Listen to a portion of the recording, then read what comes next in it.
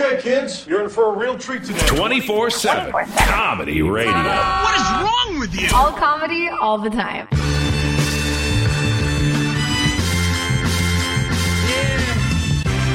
can't tell us what the fuck to do.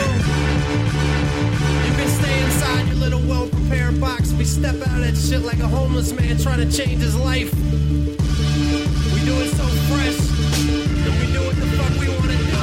Yo, me and E, we get dumb retarded. The Green Room is brought to you today by Amazon. Click the Amazon link on SeanTGree.com to support The Green Room today. And now live from Silver Lake, California, the host of The Green Room, Sean Green. All right, everyone, welcome to The Green Room. We're doing it live here on SeanTGreen.com, presented by our good friends over at 24/7 Comedy Radio. 247comedy.com is where you can find them. You can access their live stream as well as check them out on the iHeartRadio app. Their channel is iHeart Comedy. Easy enough. And they have a plethora of AM, FM affiliates. Arizona, Tucson, Austin, Pittsburgh, Riverside, Raleigh, Eugene, and more. Where exactly, I'm unclear. I don't have the thing right in front of me. You guys know how that is. You know how life goes. And also, presented by Amazon. Amazon is, kind of a pseudo-sponsor. They don't realize they're a sponsor of the show, but it's pretty simple, guys. You go to SeanTGreen.com, hit that Amazon banner, and anything you buy, I get a small percentage just because I turned you on to Amazon. It's pretty easy, guys. Basically, you're going to give your money to a soulless corporation like Amazon. You know, you're going to do that anyway. You may as well help out a regular working Joe like myself. And all you got to do is click on my banner. It's not that hard to just click on a guy's banner, okay? You're trying to put people back to work in this country, America. I'm talking to you, Barack Obama. I'm talking to you, Mitt Romney. I see these politicians, you know, they come out with their dress shirts and they have the sleeves rolled up because they're ready to put America back to work. Well, you can put this guy back to work by logging on to SeanTGreen.com, clicking that Amazon link. And if that's too much of a burden for you, well, what you can do is you can bookmark the Amazon link. You thought I was going to say you can go fuck yourself, but no. Well, you can, thanks to Amazon's amazing adult products. They have it all, guys. Camping, cooking, NFL gear, MLB swag, everything, guys. I'm really going all in on this Amazon read. And I'm doing it because my pal Scott Bowser's in here. He's a fellow podcaster. He's a fellow digital media broadcaster, as we like to say in the business. I am a fellow Amazon affiliate, of all things. Yes. He's also on the Amazon affiliate train. Fellow digital media broadcaster Scott Bowser, host of the Scotty Mouth podcast, stand-up comedian renowned through the Los Angeles area and America abroad. Scott, what's happening? Not much, man. That was such a great pitch for Amazon. I've maybe give them 5 pitches ever, and not one of them has had 1/10 of the passion and what it takes to really sell Amazon. Because most people do shop. I shop Amazon all the time. It's a common, and I use my own link. Right. When I shop. Well, do you know now, Scott, maybe we should come up with a system here where you'll buy through my link and I'll buy through your link, because I found this out the hard way, is that if you click through your own Amazon link and ship it to on your own credit card or whatever, using the same name, it doesn't count. So that's where they get you. But us being the small business owners who are very crafty, very intelligent. Yeah, it's a good mafia move. Hey, I give you loan sharking, you take the gambling. Exactly. There's only so much a piece of the pie that we could cut up. We decided, instead of this crazy turf war, there's been a lot going on. Yeah. There's been a lot of digital bloodletting online. We've had enough. The two families have come together. The blog wars of 2012 have been absolutely brutal. I talked to my consigliere, and he said, "Green, it's all right. Go through the Scotty Mouth pod. We don't want the families at war. We've come too far. I made him an offer he couldn't refuse. An offer of amazing online retail at only a click away. I mean, you don't have to go to the site every time. You can just bookmark it.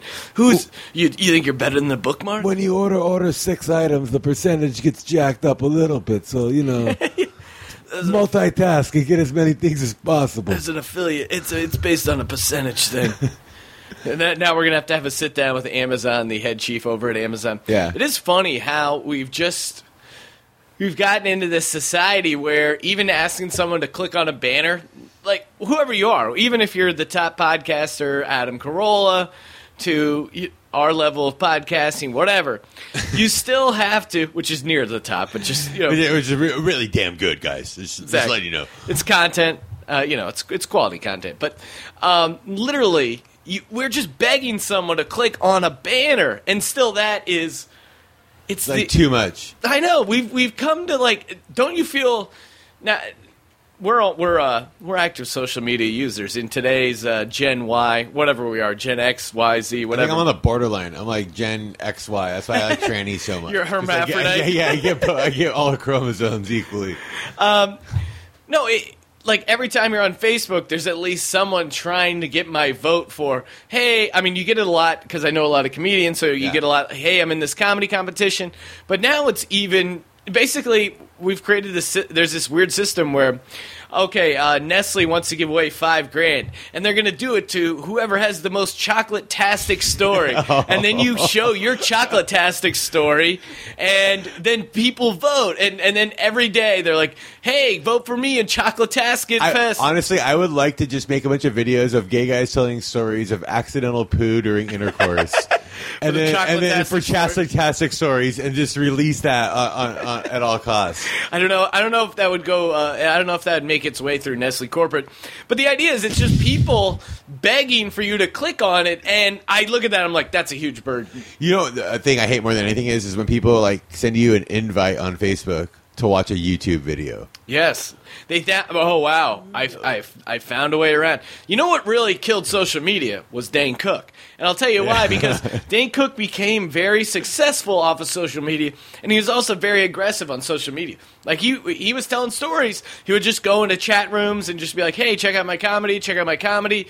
And he really put in a lot of hard work promoting himself online. And so this template was created. Hey, you plug away, you get a social media following. In the case of Dane Cook, it was MySpace. And then next thing you know, legit Hollywood's coming and knocking. They want to cash in. And there are people who have gotten success off of using social media. So it really just adds fuel to the fire. And people think people have this moment of hey, by harassing all my friends, telling them to vote for me, I'm doing something good. I'm working towards my career. They rationalize it in the idea of hey, I'm promoting myself. Yeah. I'm an entertainer. I'm a blogger, whatever. I have a product. It's an interesting dynamic where I feel like a dick just posting 1 or 2 links, Well, and really, it sounds kind of trite, but in a way, we're creating. We're defining a new level of culture, the online social media culture.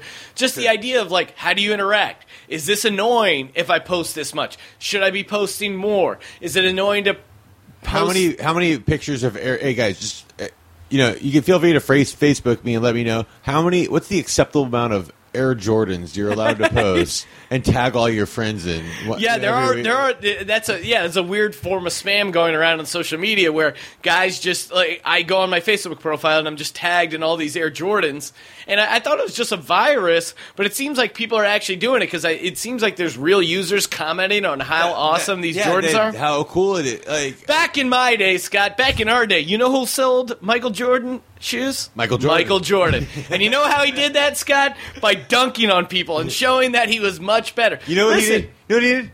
He closed his eyes at the free throw line and shot free throws in front of Dikembe Mutombo and told him, "Welcome to the NBA, rookie." not a lot of guys do blind free throws. Like you got to be Michael Jordan to do that and like show up like a top draft pick. Michael Jordan didn't ask people to like him. What he did was he became great, and then people were attracted to his greatness. If anything, he did everything he could, personality-wise, social-wise, whatever, to make people not like him, and they still couldn't deny his greatness, so they still had to like him. Granted, the media wasn't the same way, so it wasn't like he wasn't under the same spotlight, but he punched teammates in the face. He racked up huge bets that he just never paid against fellow golfers, eventually costing his father's life. That's my own personal theory. It's all based on speculation. I like how he used to call Will Purdue Will Vanderbilt. Because Will Purdue actually did attend Vanderbilt University, but what's funny about that is Jordan's comment to him was, "You're not good enough to be named after a Big Ten school." Just threw him right into the bus. That's an amazing level of shit and Michael Jordan is one of the greatest examples, I guess, or just one of the greatest case studies in psychology, because as a guy, he was almost a role model for an entire generation of males, yes, or just a huge percentage of males. Like if you're a guy growing up in America, same time we were born, early 80s, late 70s, even mid 80s, and you ask the person, did you ever admire or look up to Michael Jordan? I would feel like it's got to be like 75, 80%, maybe even higher. Like and yet, okay, he has all that. He has the championships. He has the stats. He's got the fame. He's got the money. He's even played minor league baseball. Yes, he literally has every whim catered to him, and the guy still does not seem happy. You listen to that Hall of Fame speech, and you hear a guy who's not happy. He is brutal in that. Yeah, because I don't know. Like, as a guy, you just think, oh, man, if I could just get this job. I think everyone has that. I think guys especially have it with the physical aspect of, like, my life sucks. Well, why? Because I'm not starting center fielder for the Angels in your case or whatever. Hey, I'm not playing Mike Trout. Yeah. I'm not playing middle linebacker for the Philadelphia Eagles. Oh, well, I'm settling on this. But literally, when someone has all that and they're still pissed off. He's still pissed off about getting cut from his high school basketball team when he was a sophomore, and he didn't even really get cut. He just didn't start on varsity. He played JV for a little while and then had a really good varsity career. Everyone goes, oh, they tell people this to inspire them. Michael Jordan got cut from his basketball team. Michael Jordan got cut from his basketball team. Michael Jordan also played for UNC on a college scholarship. How do you think he got that? Michael Jordan started alongside James Worthy and Sam Perkins on a national championship team as a freshman at North Carolina under a Hall of Fame coach in one of the most historic situations ever, where he made a game-winning shot over Patrick Ewing and the Georgetown Hoyas. Jordan historians will say that was kind of the shot that put Jordan on the map as far as sports are concerned. That was like his first real big time clutch moment. Yes. Where anytime it goes back, anytime you get him in a situation where the game's on the line. Now, Scott, you played sports as a kid. Did you ever have a clutch moment? Did you ever have the feeling of, hey, I totally came through for the team. I totally did, I saved the day. Yeah, that's happened to me a couple times. When I was a water polo player, I scored a game-winning goal in overtime, sudden death overtime against one of our rival schools in a tournament. It wasn't a league game. That was the thing. We'd only had beaten them in league once in the history of our schools, but I was able to score a game-winning goal against them in overtime. That was bullshit. Now, I was actually good at that sport. Now, what's the water polo celebration? I know in football it's to dump the Gatorade on the coach. I feel like you're kind of missing. What do? Throw the coach in the pool? What's the move? Yeah. You throw the coach in the pool. Yeah. Now I asked that question and then kind of almost half answered it myself because I remembered my days from the swim team. Quick digression. It ties into the Olympics. I probably told this a couple times on the podcast, but I was a very good swimmer as a kid. My parents, we lived in a housing development where basically the housing development tennis court was right behind us, and behind that was the pool. So it was literally like a 100-yard walk to the pool. So I was there all the time on the swim team. got really into the swim team, really enjoyed it. I got, I think my That was highlight. before you started sprouting hair all over your body. Exactly. It was pretty close, Scott. It was pretty close. You're pushing it a little bit. I think it's the only. There's like one picture you can find of me in second grade. Third grade, things. I started to become a man. You're getting Robin Williams on. But second grade, I didn't have to shave my chest prior to joining to hopping in the pool there. I think my career highlight was getting like sixth place in the states for like breaststroke. Had a good year. My highlight though was yes, young very, stud, dude. Yeah. all over. It was another decade before I actually touched a breast, but. When I was 8 years old, for our local club team there, I won 8-year-old most improved, which is still kind of an insult. It's one of those trophies where I was really stoked at the time, and it does. I won most improved in water polo, actually. Yeah. It speaks to it. Actually, you could argue it's almost a better award because it's like, hey, you put the time in, you improved, blah, blah, blah. But secretly, you also think in the back of your head, oh, well, that's because I was a piece of crap and I have no natural so talent. Bad, yeah. I sucked so bad there for a while that I ended up it's... Right. They had an 8-year-old MVP. I did not get that. This was back in the day when some kids on the team would not win trophies for just being on the team. Hey, you know what my best clutch moments ever as an athlete were? It was when I was... baseball player. I was the worst kid on the team. I literally think my batting average was like .079 that season, something like that. Yep. And the two close we won the championship that year, but we had two close games, and I made the key play in both close games. One was a play in right field where a ball was hit to me and it bounced off my knee and went to the second baseman, and he threw a guy out of the plate, and I got an assist on it. I got an outfield assist on that. There you go. I was in the right place. Hey, you hit the cutoff, man. Yeah, I hit the cutoff. Even though it was off my knee by accident, but it was like a 3-2 game in like the pennant race. So and then I grounded out to a third baseman to drive in a run another time. And those are the only two. Like that was the game-winning run. But they're the only two close games that team had. We either lost by the mercy rule or mercy ruled every team we played all season, with the exception of those two games. And I was technically like the guy that made the key play in both games. That's insane, Scott. Clutch. All right.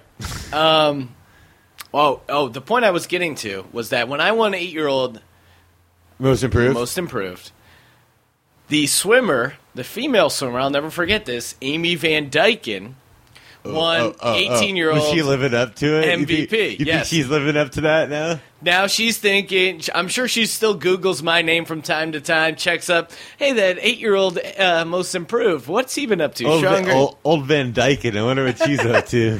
She won, I think she's won like 6 or 7 gold medals in her career in swimming. She ended up being and like the real Olympics? Yeah. No, wow. She ended up, that's why I was bringing it up. She ended up going on to the Olympics.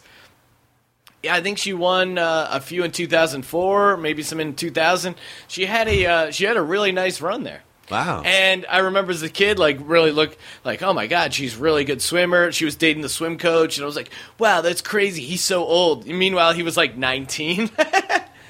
Old Van Dyken has a great breaststroke, by the way. Oh, she does. And another quick anecdote from the old swim era. From the days swimming. I won most improved in cheer also, too. Yeah, all right. Well, Scott, all right, let's get into your cheering.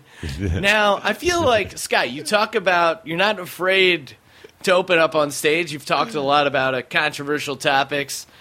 I mean, ranging from your personal life, 9/11, AIDS, cancer, death. You're not afraid to go there, as we say in the business. No. And that, I find that fascinating. But I have not heard a lot about your career as a cheerleader. Which is funny because we ended up, just from hanging out in stand-up comedy, we're kind of seen as the jocks.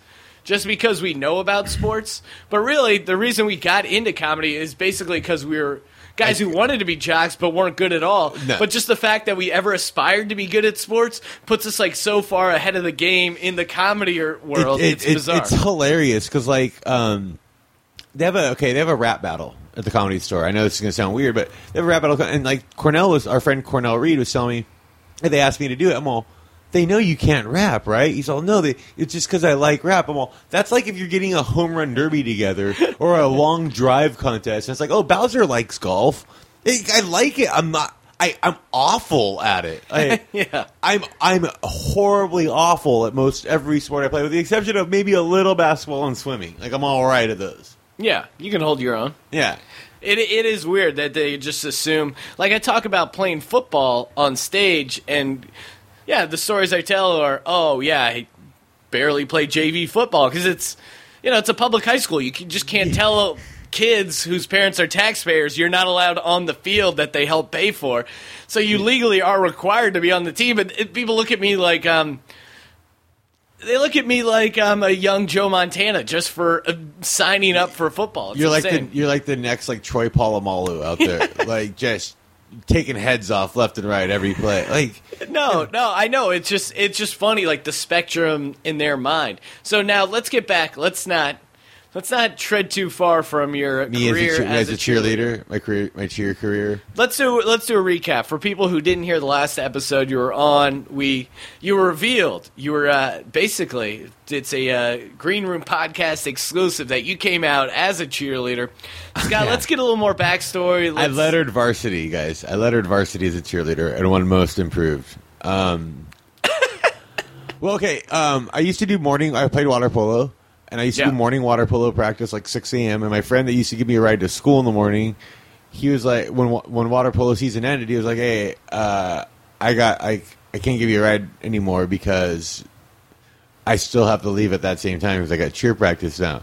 And I was like, well, dude, like it's cool. Like I'd rather take the ride than walk, and I'd rather wake up early and take the ride than walk there. So I was like, well, I'll still take the ride. I can just hang out, bring a book, and like read while you guys are doing your queer shit. I'll read a book. And remember back in the day when you would just hang out and read a book? Yeah. No, I still do that kind of stuff, but it's just on my phone now. Yeah, no, I'm just saying it sounds so archaic to just be like, oh yeah, I would just sit on my phone and fuck around on my phone. Yeah, you still read, but sorry, not to stray too far from your anecdote. So I get there, I'm sitting there, like it was like a few days into me just like kind of being the creepy guy that sat there that like was trying to figure out how to grow a goatee while there's like hot girls in the room. And next thing I know, they're like, hey, can you come try this out real quick? You down to try this? And I was like, yeah. And then I helped pull the sun off and make it better. And then from then they're like, okay, you're in. I love how you call it a stunt. Yeah. It's a routine, Scott. It was like a real stunt. Like, come on, dude. I'm like Harrison Ford, dude. I do my own, dude. But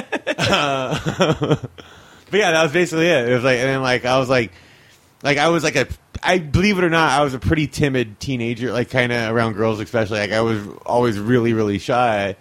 So it was like, oh, like some of the hot girls and some of the ugly cows that were on the cheer squad. There's actually girls willing to talk to me by doing this. Like this is kind of cool. So that kind of sucked you in, the idea of hanging out with chicks, getting to meet chicks. Well, like right away, I found out that they change. It's like an open locker room where the guys and girls change in front of each other. And it was kind of cool. Like I got to see like hot chicks and like bras and panties like running around. Like I did actually get to see that. That's how any guy who's a male cheerleader always hypes that angle of You see some. Well, you get to hold the chicks. You can totally look up their skirt. I wasn't even strong enough to hold them up by myself, dude. Were you ever on top of the pyramid, Scott? I did, no. Dude, if I would have just been jizzing on everyone. It would have made it awkward and weird for everyone. Like, that would have. I imagine that would basically end a cheer practice. I don't know everything about cheerleading, but I feel like now what do your friends say? I know you got a brother. What does your brother say? Did you get your chops busted? Oh yeah, you get shit left and right. Like, and you're not allowed to do something like that. Did you have pom poms? No, never. And I never had to do it like at games. Oh, like I never had to like show up at like a football or basketball game and like it was only for competitions. It was only for regionals and nationals. If you've ever seen so it was only for that kind of scene. But the thing was, occasionally the school would have an assembly, and it's like our regional cheerleading champions are going to perform today. It's like, it's like there's always something I can hide almost from every classmate because they didn't know about it. And it's like, ah, shit, now I got to go out there and do this. Yeah. Now, I remember in football, on game days, we were allowed to wear our jerseys to school, and that was kind of like a tradition for like the My Friday school did pep the same rally. thing for that, yeah. Now, did you do that? Did you wear your cheer sweater? Fuck no, dude.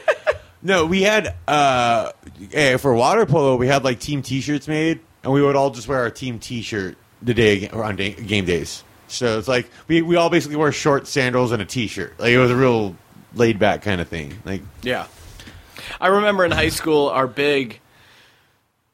basically once I got out of the athletic game, my last 2 years, I was just focused on hanging out and going to the and football games. academics and stuff. Yeah, exactly. No, I was a good student. Obviously, that's an insane waste of time. And please, anyone listening to this podcast, education's horseshit. You have a cell phone. My mom's a teacher. Look at me. Yeah. I have a joke in my act now where, my favorite part of getting old is seeing what one of your shithead friends ends up becoming a teacher. And my buddy, he's now teaching literature, and he literally goes to me, he goes, yeah, I've read 2 books in my entire life. Artie Lang's biography and Jurassic Park, the movie, the novel. The novel. Like, not even the actual, No. actual book that the movie was based on. No, it's one of those money grabs where, okay, hey, I mean, back in the day, they used to do that. A movie came out, and then they decided, this movie's popular.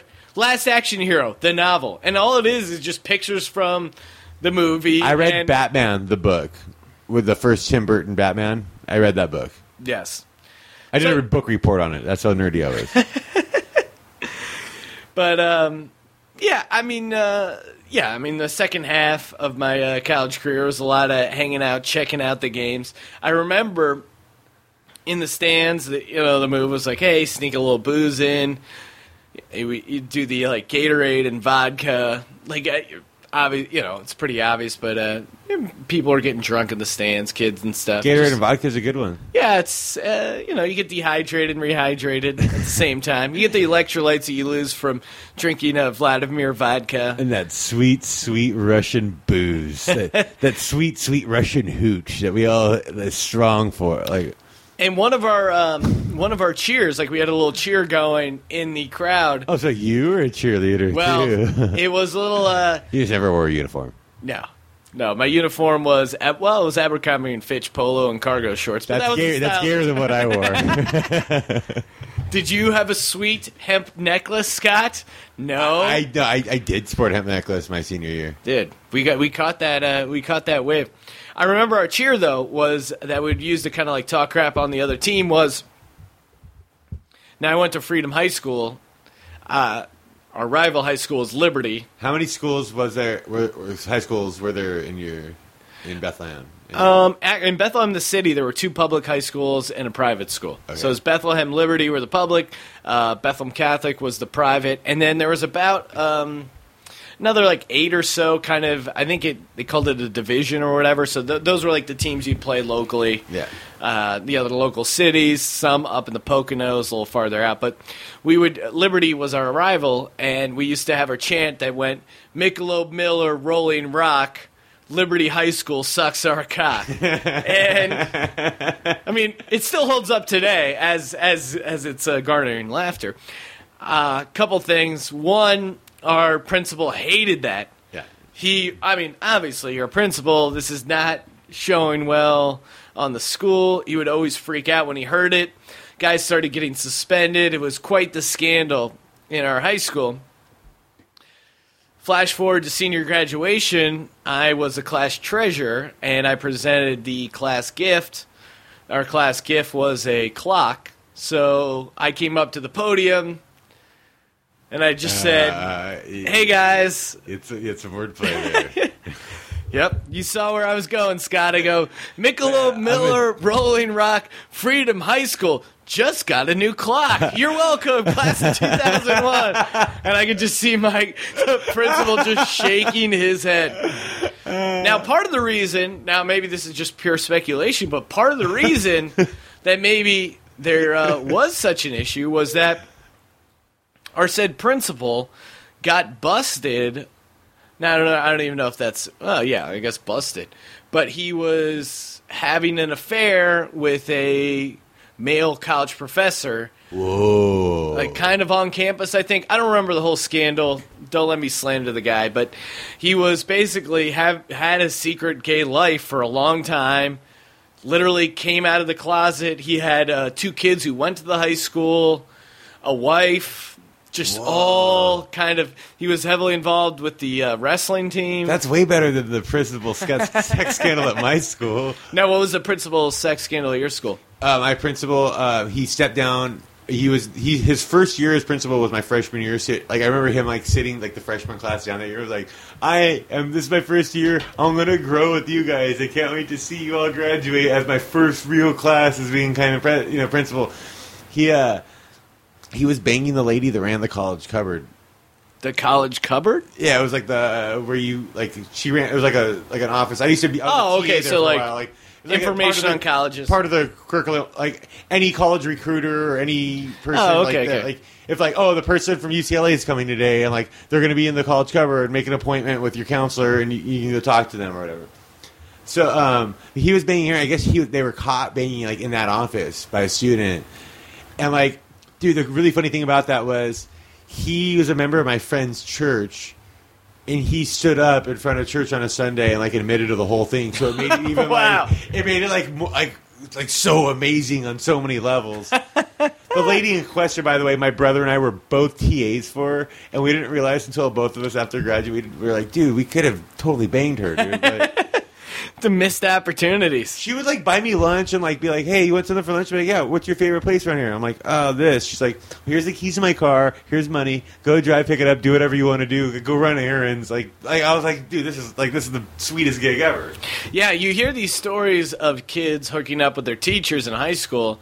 I actually had a kid, I think he was a year or 2 younger than me, ended up marrying one of our younger gym teachers. Wow. So it was like, I think they started dating. He was 17. She was 23. I think they got married when he was 20. She was like 26. I mean, it was a little bit of a scandal. Yeah, like, he was married sophomore, junior year in college. Man, your school is way hotter than mine was, bro. But it's looking back, you don't realize that, oh, man, maybe that was this chick hitting on me or whatever. Like, you're just oblivious. You wouldn't have no idea to pick up on any of those clues, especially from an older woman or someone that you would not even think of as a possibility. It's a position of authority kind of situation where you're like, oh man, I got to respect, Miss. Yeah, I never would have thought of that. But looking back now, like hearing these stories, it's like I think that's why it's happening more now.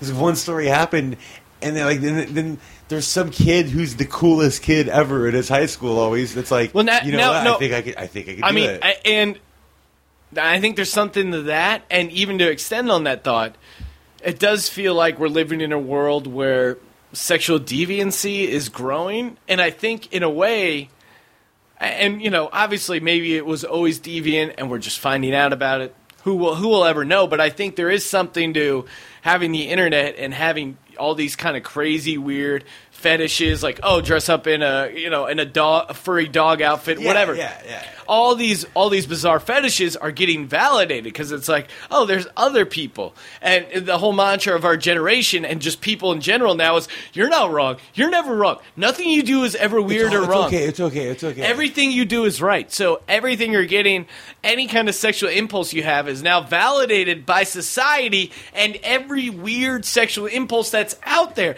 The only thing that really has any justifiable shame, at least from kind of quote-unquote like open-minded liberal people, is pedophilia. Everything else... And NAMBLA exists. There's an organization about being a pedophile. Like, how does that exist? Like that. That's an actual thing. No, exactly. Like, pedophilia is like the one thing where everyone's like, yeah, fuck all that. But like, it's like if I just came out on the show and was like, I like to stick sangria glasses up my butt after I throw my shit at homeless people. Like, I can only do it then. And people be like, well, okay, I'm Scott, not one to judge, Scott. Hey, whatever you want to do in the privacy of your own home. It's people always include that. Like, yeah. If you want to do that. No, but what I get off in public, that's my thing. Yeah. My thing is, like, getting blown by someone on a street corner. I'm sorry. Whatever you do in the privacy of your own home. I also like you threw in the sangria glass because we were drinking sangria earlier. And now it's totally turned me off to the idea of getting another glass of sangria after the podcast. Another glass of sangria. No, who am I kidding? I'm going to have another glass. Kind of made me think I want another glass. But yeah, that's still... That's how you know you like booze. When someone's just like, oh my God, I spent the last night just vomiting off of whiskey. And your first question is, what kind of whiskey? Was that an Irish or a Kentucky bourbon? Oh, you went with a single malt. Oh, man. Yeah, I'll get one of those on the rocks. That sounds good. Actually, that's what causes you to order a drink. No, I wasn't going to drink until you told me about this puke whiskey story, but here I am. Oh, man. It's been a while since I've thrown up off alcohol. It is weird how I congratulate myself off that, or I hear other people doing it and you sound like a total asshole, but it has been a while of, throwing up off alcohol. It's not that I don't drink anymore. It's just you kind of maybe just get a feeling for what your kind of body can take. Or you just find that sweet spot. In the same way that you're, in baseball, when you kind of find your groove hitting, it's the same way with drinking. You kind of find, all right, I can have a couple beers here, a couple drinks there, work this out over time. I would say I drink so much nowadays, I'm more likely to puke off 4 mini tacos from 7-Eleven for $1 than I am off the 2 tall cans of Four Loko for $5. Yeah. No, I totally... but it is weird. When I do get sick from drinking, I feel like it kind of opens up Pandora's box, and then the next couple times in a row, I'll get sick off drinking if I drink a lot. Something where it just, upsets my stomach, and I get the idea that, okay, you can get sick from this. And... oh, man, sometimes this doesn't work out. Hey, I'm learning, Scott. I'm learning slowly. It takes a while. All right, man, let's... lot of news going on. All right. A lot of news we can get to. I love this part. It's always a good time. Well, Scott, actually, I got now, it's not necessarily news per se, but we've been talking about it, just hanging out recently. You were talking that you downloaded illegally I'm assuming illegally. No, it was legally. It was legal. Oh, legally? It was legal. Oh, okay. It's free. TMZ, just threw it out there. Oh, okay. It's freely... free. I know exactly where this is going. Scott has started reading the O.J. Simpson book, If I Did It. And the O.J. Simpson case is one of those things where it's just endlessly fascinating. And, obviously it's not very pertinent, but as far as time-wise, but it's always interesting to kind of... just that whole thing is just... It's endlessly fascinating. Now... Especially since both of us have... done shows with Kato Kalin. Yes. If you guys we both have Kato backgrounds. If you're listening to this podcast right now, first off, do yourself a favor. Check out, it's deep in the archive, but a Kato Kalin interview I did. Kato Kalin, among other things, admits that he was a virgin until he was 26, which was the craziest thing. He was like a D1. Was it OJ or Nicole? It was like a D1. It was both. That's how they broke. That's how they broke Kato. They broke him in with a. He knows how to keep a secret. A reverse Oreo 3-way.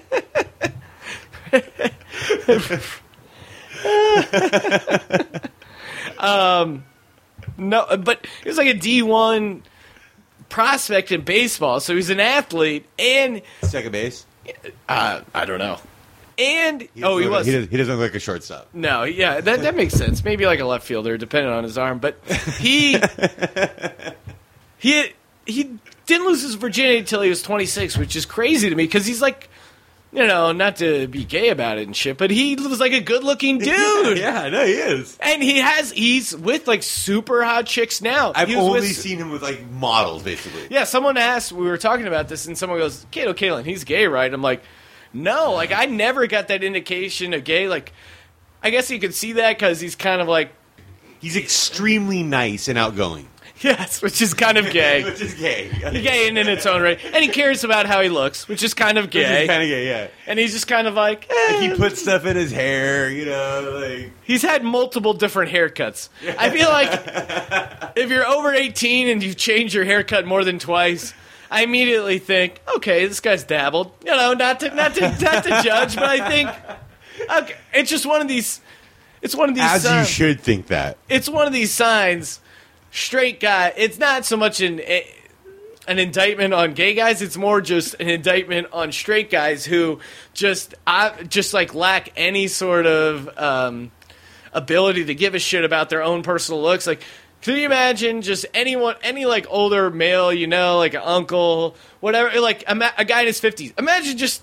Yeah, from your 18 to 50, you change your haircut 3 times, something's weird. You're a straight guy, it means either A, you're running from the law,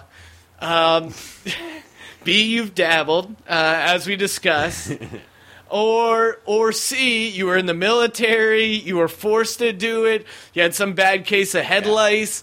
Guys just don't mix up their haircuts. Like, once you graduate college, I'll even give you 22. Say 22... You got your haircut figured out. Am I wrong? No, not at all. So anyway, check out the Cato Kalin podcast. That was a trip.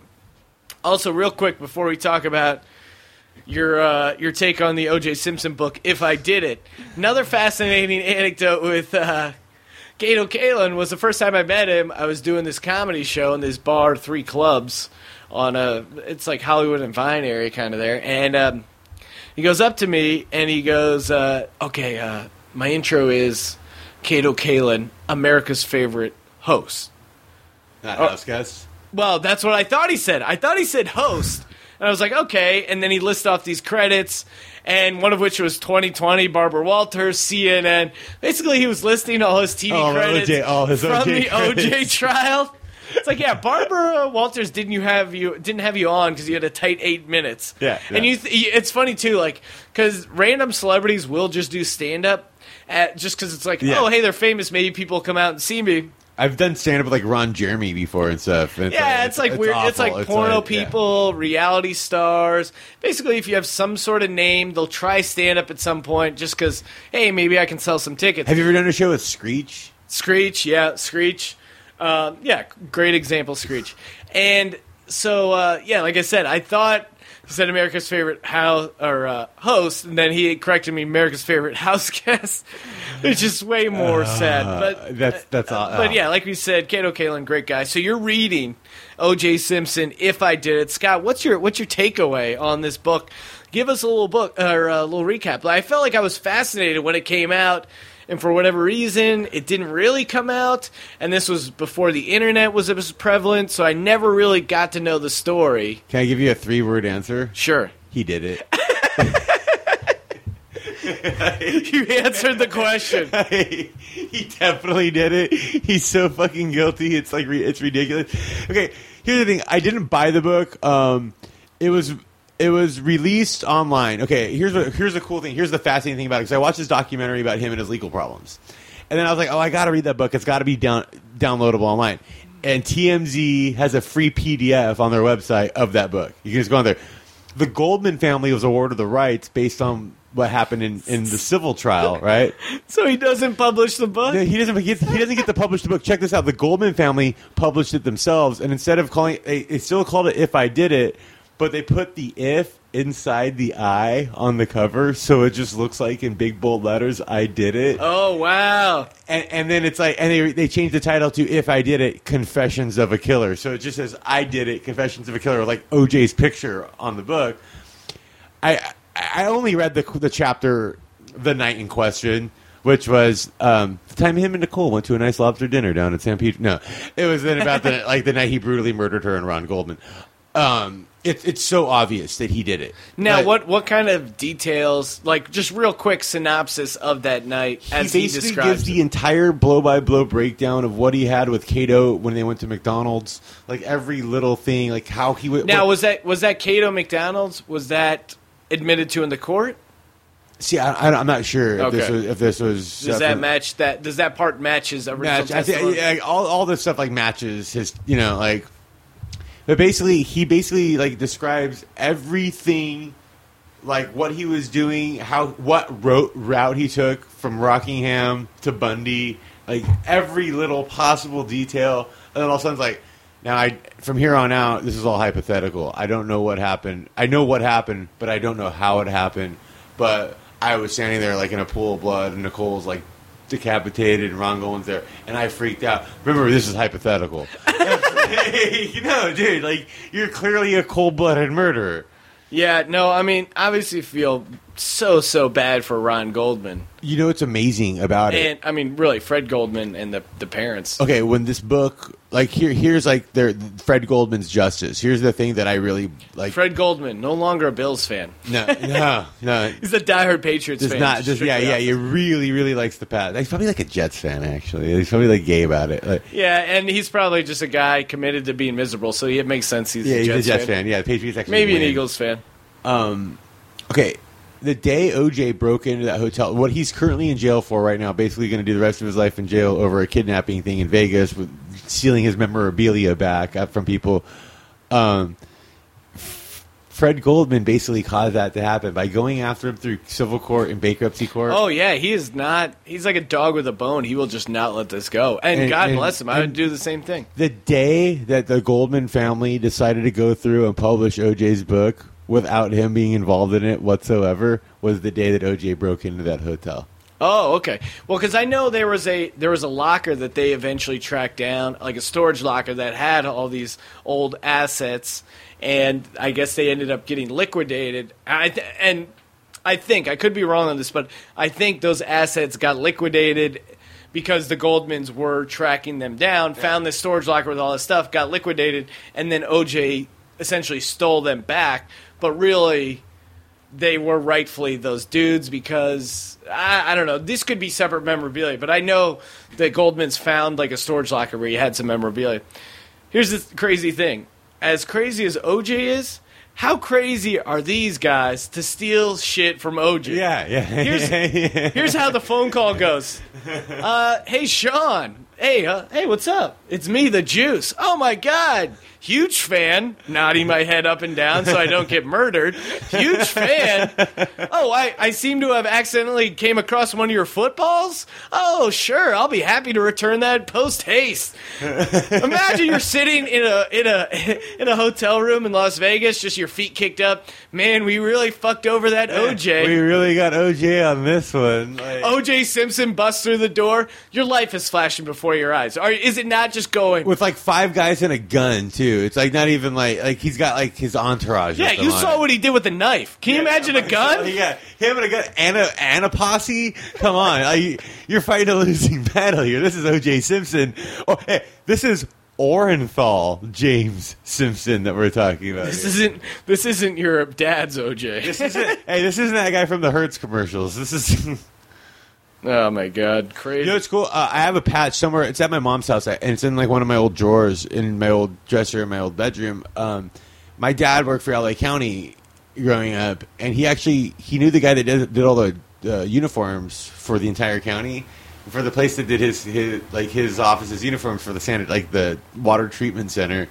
They also did the LA County jails uniforms, and I have a patch from one of OJ's guards in LA County. That's crazy. Like my dad brought that home to me. I was like, dude, Scott, check out what I know you're gonna love this, man. I got you this really cool souvenir. It's like, here's a patch from one of OJ's guards. It's like, Dad, you do love me, man. Like, you really I'll never remember. Me. I was inside watching the NBA Finals, and then that high-speed chase came on. My dad was on our roof in our house in Colorado roofing. And I'm like, Dad, they're chasing OJ. He's like, really? And then he just went back to roofing. He's like, I'll look at it in a bit. I was actually on the freeway here in Southern California during that, and I kept hoping like that it was going to come by us, like because there was traffic as it was already. My friend, I was like 15. My friend's mom was taking us all to go see some bands, and like she was giving us a ride to the show, and yeah, it was genuinely hysterical. All right. Moving on to some more current book news. Joan Rivers recently released a book. I know everyone is on the edge of their seats. No offense to Joan Rivers, but... No, she's funny. Oh, she is, but, man, I kind of feel bad, because it's like...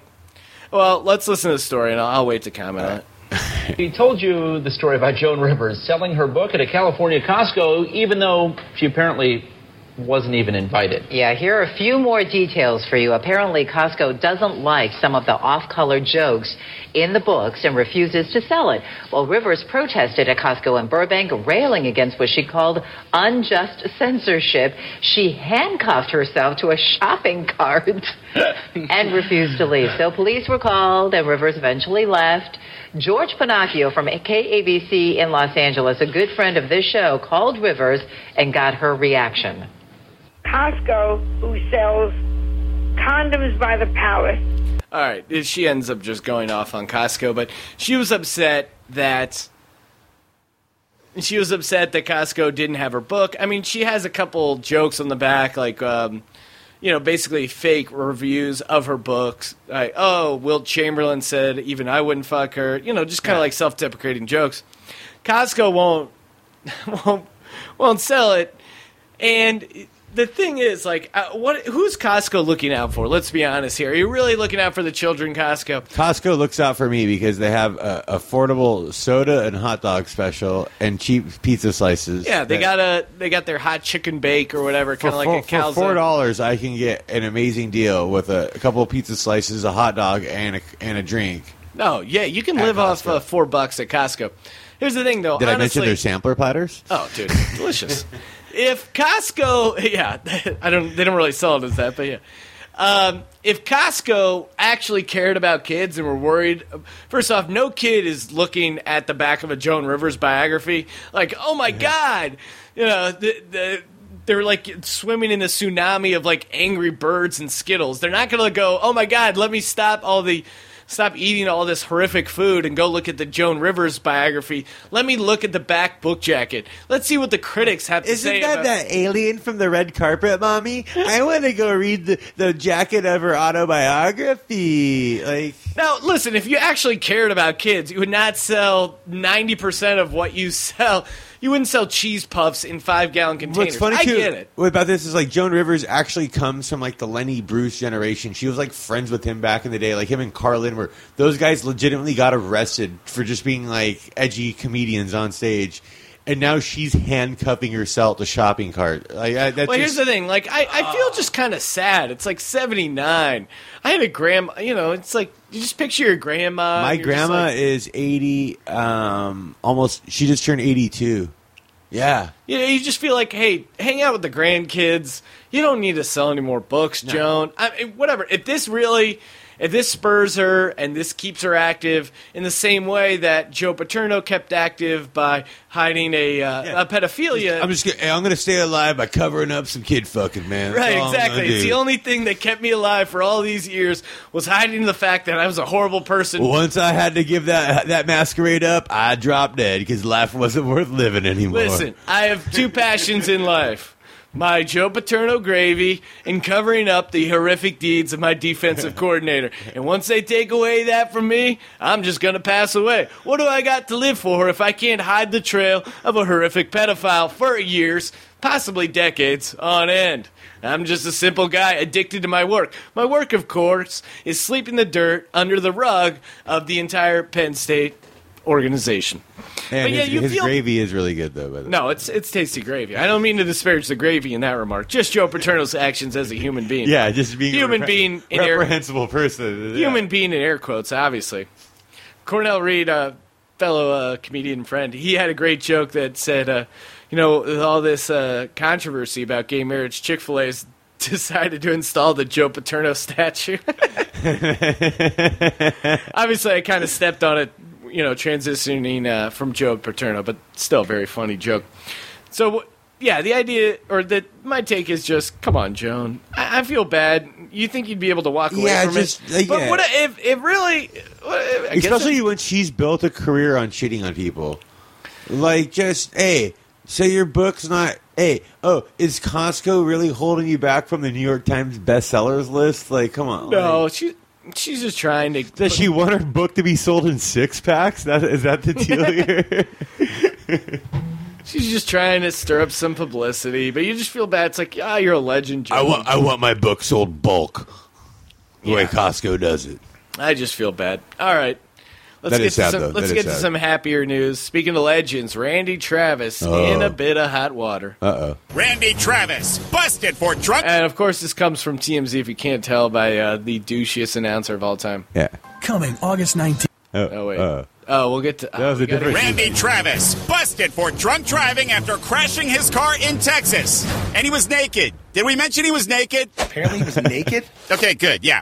Last night in Grayson County, Texas, Travis lost control of his Trans Am and crashed into some barricades in a construction zone. He was a little banged up, no one else was hurt. And when cops show up, they find him naked. To make matters worse, Travis allegedly threatened to shoot the troopers who arrested him, which means more charges.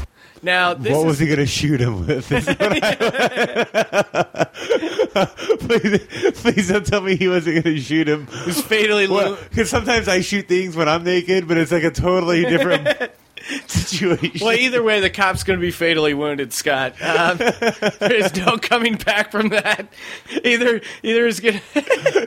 it's a gunshot from Randy Travis or a much worse shot where he will end up taking his life. Anytime a naked guy threatens to shoot me, I'm not thinking guns. No. No, and honestly, if that happens in the field, I think you just do the honorable thing and just, go at, hey guys, I'm going to kill myself right now. Not to get too morose, but we all saw what happened there. I don't want to live. Yeah. I can't retire as a police officer. I'm just taking the easy way out. Did you see the way it got on my cheek? There's no way I can live with myself after that. Now, if you're Randy Travis, Scott, this is my hypothetical question to you. Give me a scenario that's kind of plausible where Randy Travis ends up naked for this DUI. Give me, in your mind, You want me to do my magic penis theory here?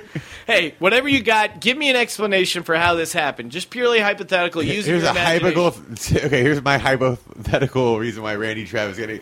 I was driving down the street, and I remembered that Nancy Travis and I were a thing at one point, and then also a Dixie's Chicks song came on, and I got so involved with patriotism and loving America and hatred for women that I decided to take all my clothes off, just to show them they don't control me anymore. Like they don't control me. And then I was drunk. That's how all good naked stories end. And I was drunk. Yeah, I was pretty hammered. Scott, we talked on sports a little bit. First female NFL referee. Your tweet about that was genius, by the way. Thank you. Yeah, I tweeted that now, first female NFL referee, and now, she'll only blow the game if she's really wasted. But it was funny that the NFL basically, it's a weird thing where they started all these kind of liberal feminist groups heralded this new job for this woman. Hey, it's a woman ref. Hey, congratulations, a first woman ref. It's kind of a historic moment. And then I was talking to Tess Parker, female comedian, very funny, and she said, but wait, I thought these refs are just filling in for the other refs while they're on strike. I'm like, yeah, that's a great point. Like, basically, these refs are just filling in for the other refs. So, basically, this is just a temp job for this woman. And, essentially, they're just basically saying, listen, things have gotten so bad, we've decided to hire a woman. If anything, I feel like this is almost the NFL leveraging against the referees and the players' union to just be like, hey, you want to have a woman ref these games? All right, real refs, get back in there. A side judge or like a line judge or... I want to know what spot in the crew they give her, because the umpire, there's an umpire in football. A lot of people don't know that. The umpire is one who lines up right by the middle linebacker, basically in the defense. And sometimes those umpires get creamed. Oh yeah, well now they kind of switched it off. They used to hang out by the linebackers. Now they hang out on the other side, behind like the quarterback. I guess because they thought it would help see holding calls a little better. It's changed a little bit of the calls. Like they used to get lit up. Oh, dude, that was some of the greatest moments. Those are always on the football follies. Just refs getting decked. I'll never forget. There was We watched this. I can't tell you how many times we just kept rewinding and replaying it. It had to have been in the 20s, where a ref was running over towards the sideline, and one of these big linemen is like on the ground, and he's rolling, like kind of doing a barrel roll. The ref sees him. He's running over to make the call. He jumps, almost gets over the guy, but like the defensive lineman's shoulder pad just clips the ref, and he just tumbles over face first in the ground. When the refs get hurt, it's the best because then they have to be like carted off, and it's just it's so hilarious. Like, it's just so I was as sadistic as it sounds, to see a 60-year-old dude just get whacked is just funny. It's hilarious. Because like in baseball, like you'll see it where like an umpire will take one take a hard pitch, like a 95-mile-an-hour fastball, take one right in the face mask, and then they'll shake it off. But then you notice they're not back there the next inning. Yeah, like they just do the rest of the inning, and they're like, I'm too tough to not do this. Hockey, I think officials are the toughest because they have to skate and dodge like crazy fast action. Oh, that's got to be a real workout. I mean, basketball is the easiest. You just get the memo from David Stern as far as who to call. Yeah, and fouls then, on and then you not. run back and forth for 45 feet for like a game. Like it's you don't even have to do the full court. Yeah, you get the Rockstar charge calls. It's pretty easy. You do like the low court one part and like the high. Like it's a really easy gig. Okay. Well, Scott, I briefly touched on this, and I think this is a great clip to play. Very fascinating. So Rihanna back in the news with her good pal Oprah. Oh, I don't know why this promo. I was just tooling around the internet. Is she trying to slap billions into her? Well, here's the thing. Oprah was like, I'm retiring from TV, and then her Oprah channel is going so bad that she's like has to make appearances and do specials to kind of keep it afloat. But here's the promo for Rihanna on Oprah. Oh, this is gonna be good. Coming August 19th. Welcome to my island. Oprah and Rihanna. God, isn't that so annoying when people... Welcome to my island. Yeah, they try to say it kind of, she's from, I don't know, Bahamas or whatever. Like when people speaking complete English, go Latino. Yes, I am. I grew up in a Latino household, and I had a lot of friends and family who are Latino. I really, really like eating tostadas. Yeah, we know that they say Latino different in other countries. Hey, would you like to come? Hey, how you guys doing? You want to come over and see my Latino torta? I have some Latina pornography. Would you like to see it? Coming August 19th. Welcome to my island. Oprah and Rihanna. On location in Barbados. Driving with Rihanna. Is this not the most I once annoying? fucked a chick that was half Trinidad or whatever. Oh, really? Yeah, it was really exotic. No, I mean, Rihanna's hot, but dude, listen to Oprah. This is just hilarious. On location in Barbados. Driving with Rihanna. Driving with Oprah. What's that? Nothing is off limits. Do you think? It was a Wookiee voice. She sounded like fucking Chewbacca. Driving with Oprah. Nothing is off limits. Do you think Chris Brown is a true love for you? Where does your relationship with him stand today? I would have never thought that. You just shocked me. Plus. Well, she sounds like Jerry Seinfeld almost. Does she? I would ask her, who's a better hitter, Chris Brown or Matt Kemp? Because you fucked them both. Now, that's a good joke, Scott. Chris Brown's going for the Triple Crown. Yeah, he's not a 40-40 guy. No, he's not. He's not. He's not a speed He's not a guy. 5-tooler. A surprise she's wanted to give her mom since she was a little girl. Oprah's next chapter returns August 19th, 9/8 Central. So that's the old Oprah and Rihanna. How depressing is that for the voiceover guy that did that? He's like, really? Oprah, Rihanna, I got to make this Taco sound, Bell. I have to make this sound kind of interesting. Go south of the border. This is really awful. Please don't make me do. I'm going to go hang myself in the closet after this. You could get worse as far as voiceover gigs go. Yeah, you could be the voice of Ratatouille. All right, Scotty. Thanks for coming on the podcast, man. Thank you for having me, Sean. This is so much fun. Logan normally does a haiku, but do you want to just improvise a haiku?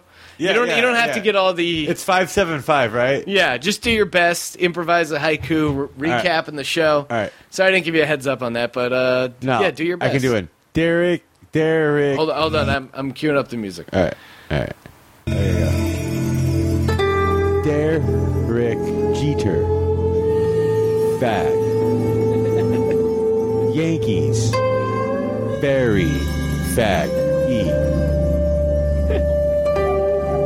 And they also blow each other. Wow. Now That was 575. Dude, that sounded right on point. Much like the Anaheim Angels of Los Angeles. Hopefully, they'll beat out the Yankees. I'm proud of myself for going a whole podcast without talking about Mike Trout and how he's the greatest center fielder of all time. You did mention it once, but it was okay. It was just as a reference. And it was still pretty solid. Yeah. All right, we're gonna wrap things up here. Hey, Wax, who does the beginning music and end music on the show, of course, check him out. I'm in a couple of his videos. Make sure to check out the Wax Rosanna video. I think I'm gonna go see him at the Viper Room on the 18th. We were just talking about. He's playing the. It's a Sunset Music Festival. It's at the Viper Room, the 18th. Mickey Avalon's there. A lot of good times. So make sure you check out Wax. He's a funny dude, great guy. Most importantly, great musician. And lets me use the music here on the program. Solid dude. I'm in the Rosanna video. Super hot chicken there. Rosanna. Not Roseanne. Kind of. Is she Latino? Freudian. Yeah. She Latino. All right, Scott. Throw out your plugs and let's wrap this buddy up. Check me out on Twitter at Scott_Bowser. Don't confuse me with the Scott Bowser that's on there. He's a Fred Durst following piece of crap. And check out my podcast, the Scotty Mouth Podcast, ScottyMouth.com. A lot of fun stuff going on over there. Good times. Thank you, everyone, for listening to The Green Room. And check out SeanTGreen.com for upcoming tour dates. We do it live here every week in The Green Room.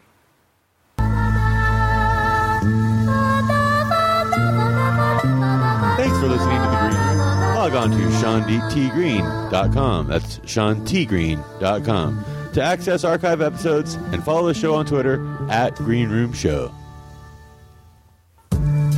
He should have seen she was really naive. Shit, she was still only 19. And he was many years older.